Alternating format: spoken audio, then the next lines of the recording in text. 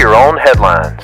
Hey, this is Dal Welsh, and next up is some random news to help you make the grace of God your biggest headline of the day. Today's podcast is sponsored by Johnny's Shoe Consulting and the letter Y. So, have you ever played kickball? A recent article notes the 74th wedding anniversary of Pat and Veronica. He's 101 and she's 99.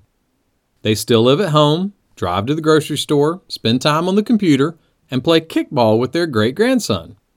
And Pat's younger brother, who's 100, drives over and meets him for breakfast every week at a local restaurant.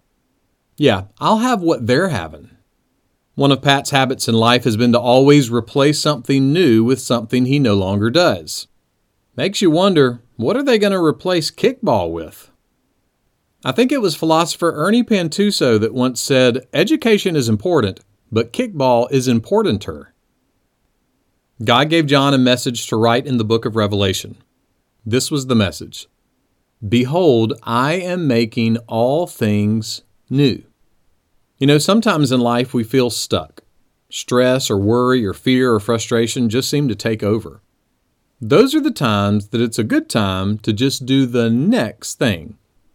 And a good next thing is to turn to the one who is always making things new. Someone put it like this: that longing so many of us feel to improve is meant to be satisfied. And for Christians, it will be fully satisfied one day. But even while we wait for final deliverance, God's divine power can get us unstuck where we are right now. So, play you some kickball. And when you feel stuck, turn to God. His grace can replace your discouragement with something new. Kickball is okay, but God's grace is importanter.